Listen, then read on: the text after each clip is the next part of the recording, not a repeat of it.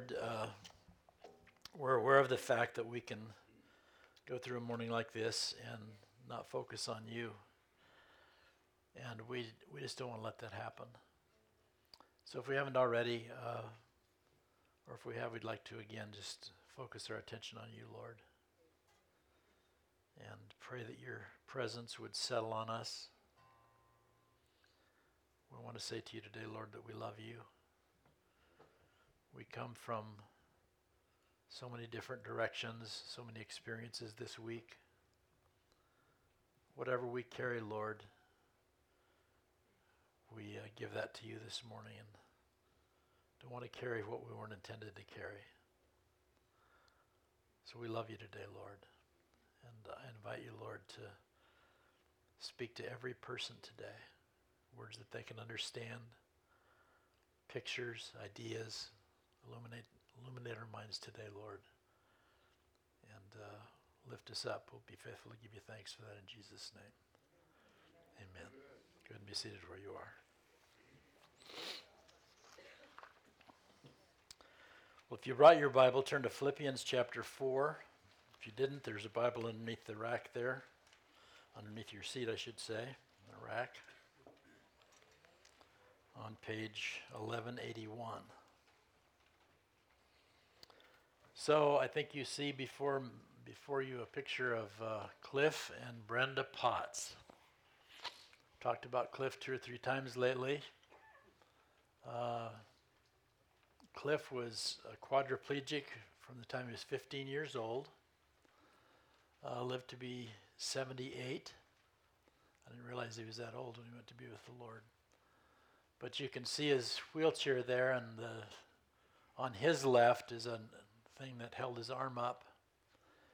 And he did remarkable things for a guy that was a quadriplegic. And you notice he's got a smile on his face. I was with him in the hospital numbers of times over the years, and gosh, you just think, how does this guy keep going? But he was always fighting and coming back. Wrote a book.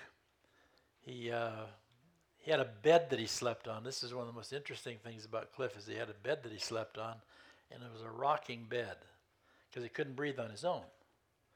So this bed would rock at night, and it would move his diaphragm up and down so that he could breathe. And Brenda actually slept on that bed with him for a number of years. And not only is he a hero, but she's a hero as well. He had 4 children, master's degree in counseling, and spent lots of time with people. But one of the great things was he was a painter. So he'd get his left arm up in that sling thing and move it around with his tongue. Then he could barely move this hand to move the brush just a little bit, but most of it was just with his tongue moving that thing back and forth. And I brought a couple of pictures to show you this morning because I think it's just so cool. This is a manger scene that he sketched, and it's my favorite. We have it hanging at home, and it's just so simple. The simple nativity scene there with baby Jesus and Joseph and Mary and a donkey, and then I think Bill actually paid for this for me. This is one of my favorites that he ever did. It's 2 boats. Now imagine a quadriplegic painting that. Can you imagine that? I mean, I couldn't paint that if I spent the rest of my life working at it.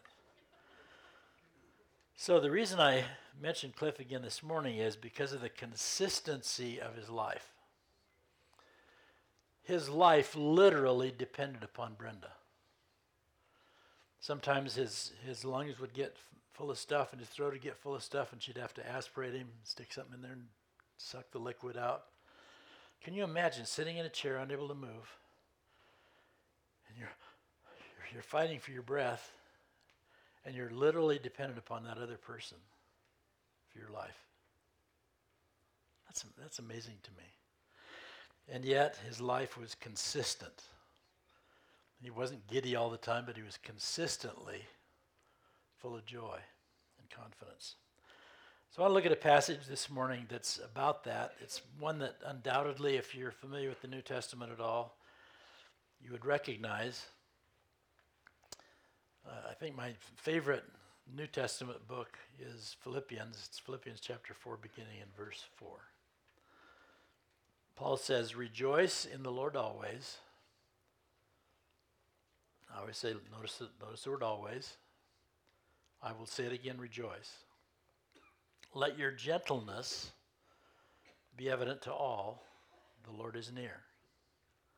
So always and all.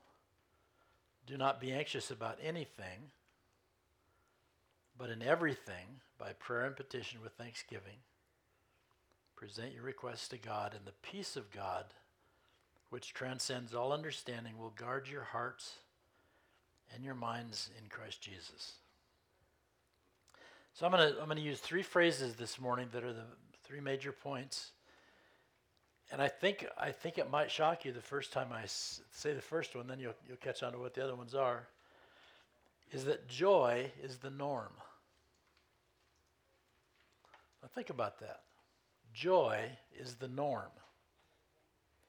He said, "Rejoice in the Lord always." I will say it again, rejoice. So the second phrase, where you can fill in the blank there, is you can be joyful irrespective of circumstances. Now the remarkable thing about these verses is that they were written while the Apostle Paul was chained to a soldier in prison. He knows that he will give his life for the Lord, very likely. He knows that James already has, Stephen already has, Peter already has. And so his circumstances are as challenging as any circumstance you're going to face. He's going to die for his faith. And he's in miserable circumstances. And yet he says, rejoice in the Lord always. Now joy is kind of on a spectrum. I've said before about my emotions, my joy is more internal than external. When Ginger's laughing on the outside, I'm smiling on the inside. So I don't know what your emotional temperament is. Some people are very ebullient, outgoing and take everything external. I do have fun. While Jared was in Africa, I went in his office and I put his office is right next to the pantry. So I got a pair of shoes, donated shoes, and I put them in front of his chair. A pair of pants and put them on his chair. Shirt, put it on his chair. Hat, put it on the back of his chair. And Allie and I got a pretty good kick out of that because every time we'd walk by his office, it was like somebody was sitting in there. So that's my level of joy. Ginger's is the Big Bang Theory. She goes to bed early every night so she can watch the Big Bang Theory. I think it's nuts myself. But I'll be sitting in the living room, and all of a sudden I'll hear this uproarious laughter coming from the bedroom.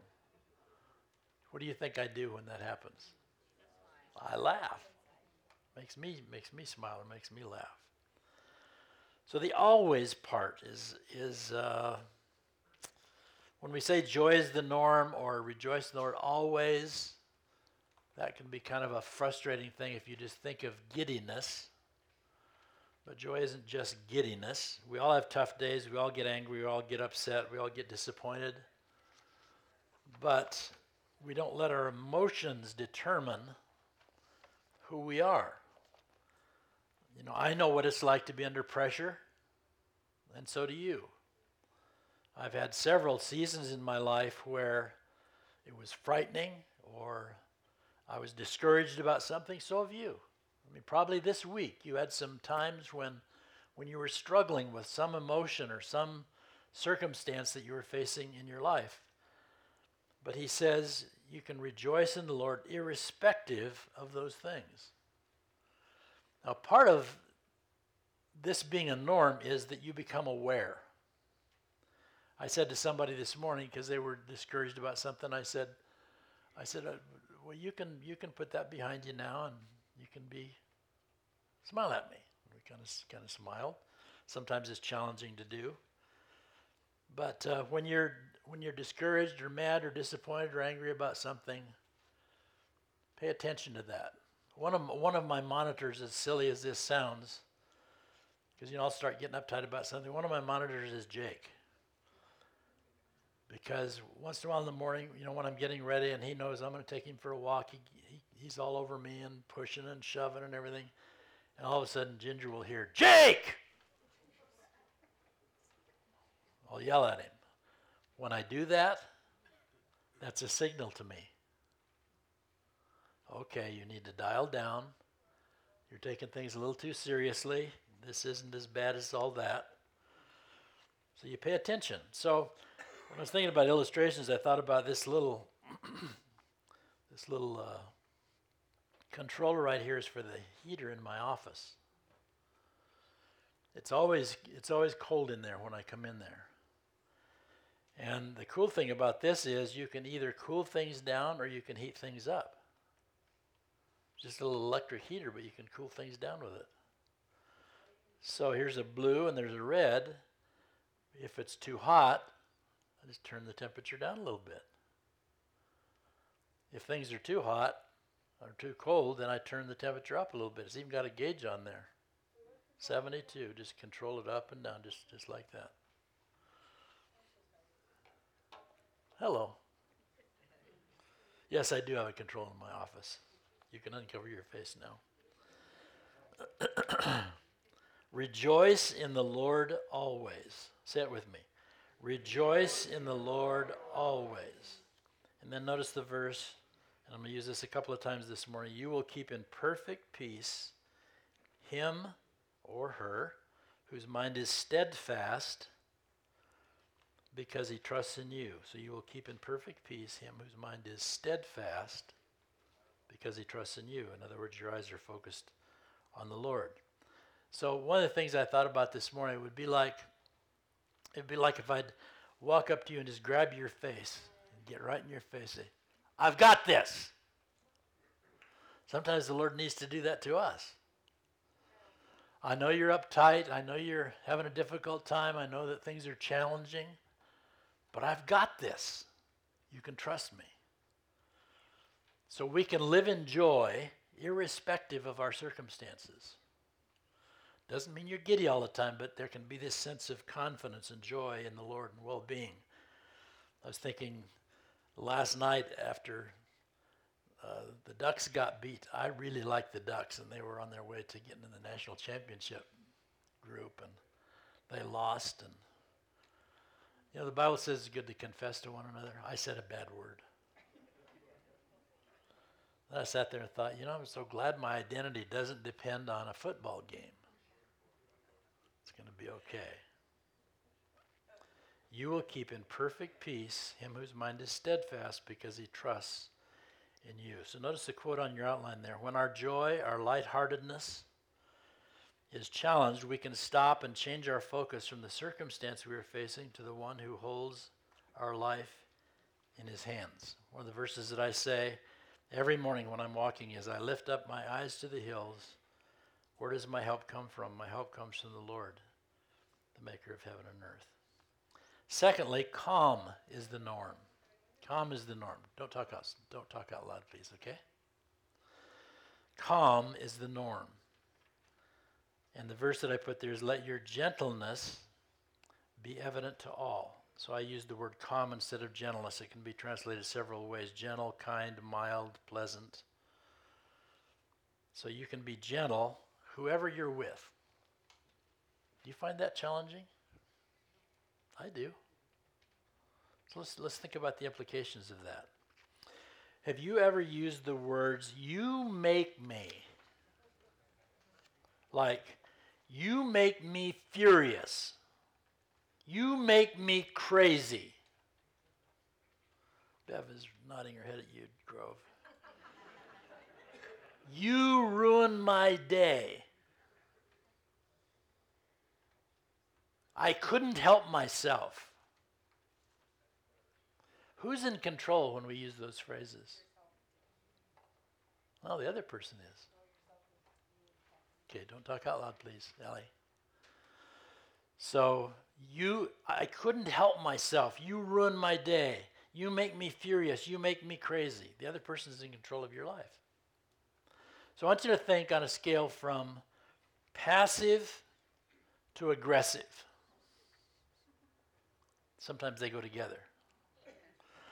So aggressive means that I'm going to control your life. Passive means that I'm allowing you to control my life. You don't want either one of those things.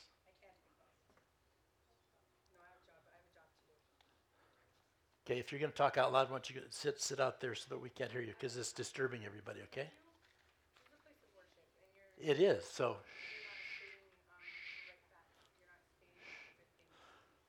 Bye-bye. Thank you, Arnie.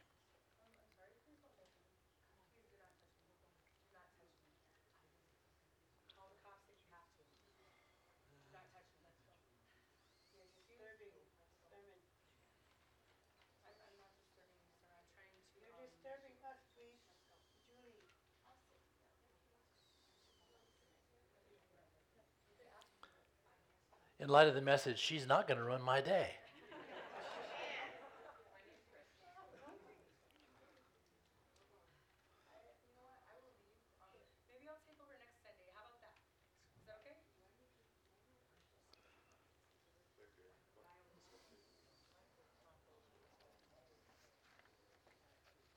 I want you to slip out real quietly, okay?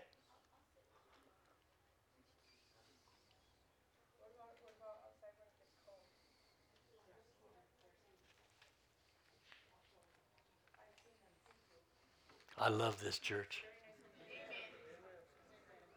Amen. Lord, thanks for your goodness. Thanks for your mercy today. I pray that the peace and the presence of your Holy Spirit would come upon our sister. And thanks for your grace. Thanks for your goodness. In Jesus' name. Amen.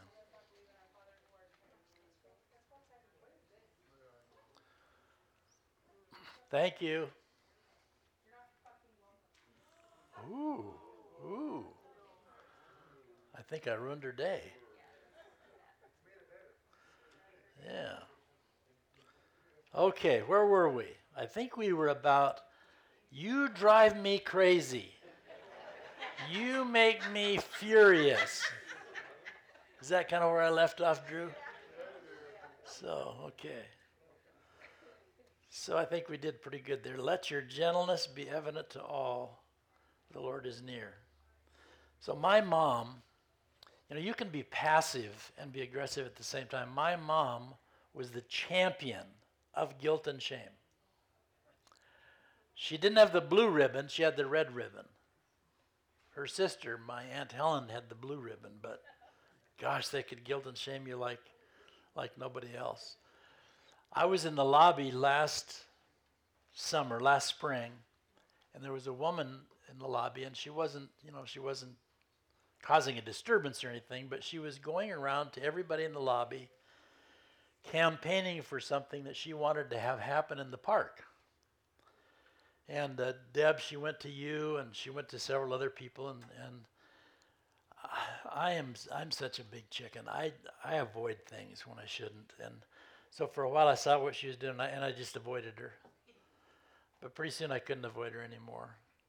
So I was thankful to the Lord. I just sat down and I talked to her for a minute, and what I was really communicating to her was that we have our way of doing things, and we really don't appreciate you coming and campaigning for your thing here. You can talk to me about that, and then I could give you an answer. And so I remained calm, and really the bottom line was, I'm not going to let you determine my life.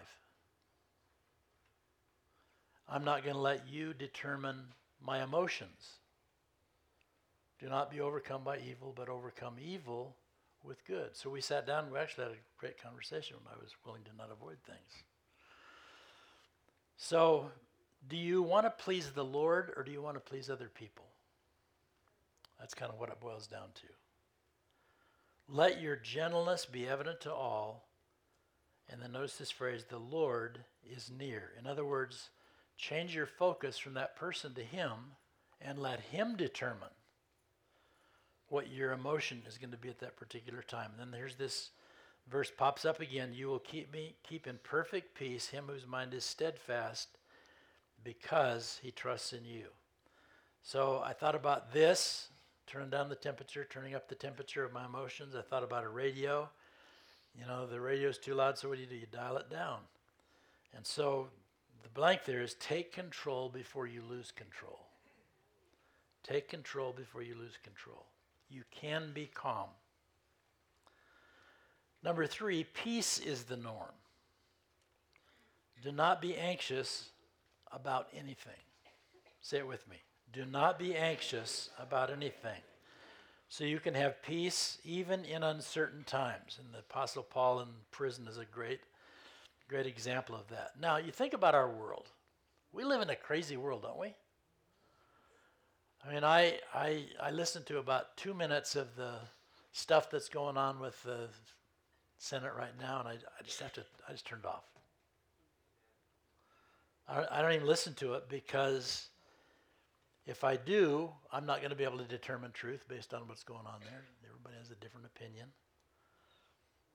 The economy at times is scary. When you think about, whether you like President Trump or not, you think about sitting in his chair every day and Iran and the Kurds and Syria and North Korea and Russia and the Ukraine and the economy and people who hate you and are trying to remove you from office. I mean, can you imagine living in that world every day? You can have peace even in uncertain times, whether things are going well or they're not going well. So notice this statement, we have very little control over the future. We have a great deal of control about how we respond to that uncertainty. So we like certainty. We like predictability. But life just isn't that way. You just don't know what's coming every week. So I thought about our nation. And we respond to things that are around us naturally, but you think about you got the Civil War, you got a depression after the Civil War, you got the First World War, you've got the Roaring '20s, you've got the Depression, you've got the Second World War, you've got the Korean War, you've got a decade of prosperity, you've got the 60s and 70s where everybody's going crazy and thought our culture was going to fall apart. And then things kind of got restored again, and then we had gas lines. All the gas in the world, we had to sit and wait for, you had to plan when you went to the service station. Then during the Reagan years, whether you liked him or not, he restored patriotism and all that. And then, since then, there's always something going on, isn't there? And there's always something going on in our home, with our health, our finances, our life, our kids, our grandkids, whatever. There's always uncertainty in our life. And we don't like it. Our lives are very polarized at times, and yet Paul says, do not be anxious about anything, but in everything, by prayer and petition, with thanksgiving, present your requests to God, and the peace of God, which transcends all understanding, will guard your hearts and your minds in Christ Jesus. So turn to the person next to you, somebody you know, I hope, and just put your hand on their face like this. And say, I got this. I got this. Is she pinching your face, Drew? Oh, man, I'm sorry. I'm sorry, Drew. So trust is a choice that brings joy, gentleness, and peace. It really comes down to trusting him. Rather than letting another person determine our emotions, a situation determine our emotions, we trust him and focus on him. So close your eyes and bow your heads for just a moment, if you would, please. Lord, again, so many different situations in this room I can't even imagine. I know some situations that people are facing. and it's scary or it's painful. I know uncertainties in some people's lives, Lord, that if we focus on that rather than focusing on you, we can become fearful or angry. But Lord, we want our lives to focus on you because we know that we can trust you. We look back on all the uncertainties that we faced, and it's been okay. It's been okay. You've been faithful. So Lord, we look forward to the future, not with fear, but with a sense of joy and a sense of calm. It's going to be okay, a sense of confidence and peace, because we know that our life and our world are in your hands. I just want to encourage you this morning. If you're facing something in your life and you're not unlike any of the rest of us, gosh, your emotions your fears can just get the best of you if you're not careful. And this morning, you're just reminded to get your eyes off of that and focus on Jesus. And you're going to walk through whatever you're walking through with him. He's got it. He's got it. So just give that to him today. If there's anybody here today who would like to receive Jesus as your Lord and Savior, to put your life in his hands, you've never done that. While everybody else's heads are bowed and their eyes are closed, would you just look up at me? I won't embarrass you. I just want to acknowledge with you. Today's your day to receive Jesus. Just signal me with your hand. Thank you, Lord. Thanks for your goodness, Lord. We love you and give you praise in Jesus' name. Let's stand together and worship as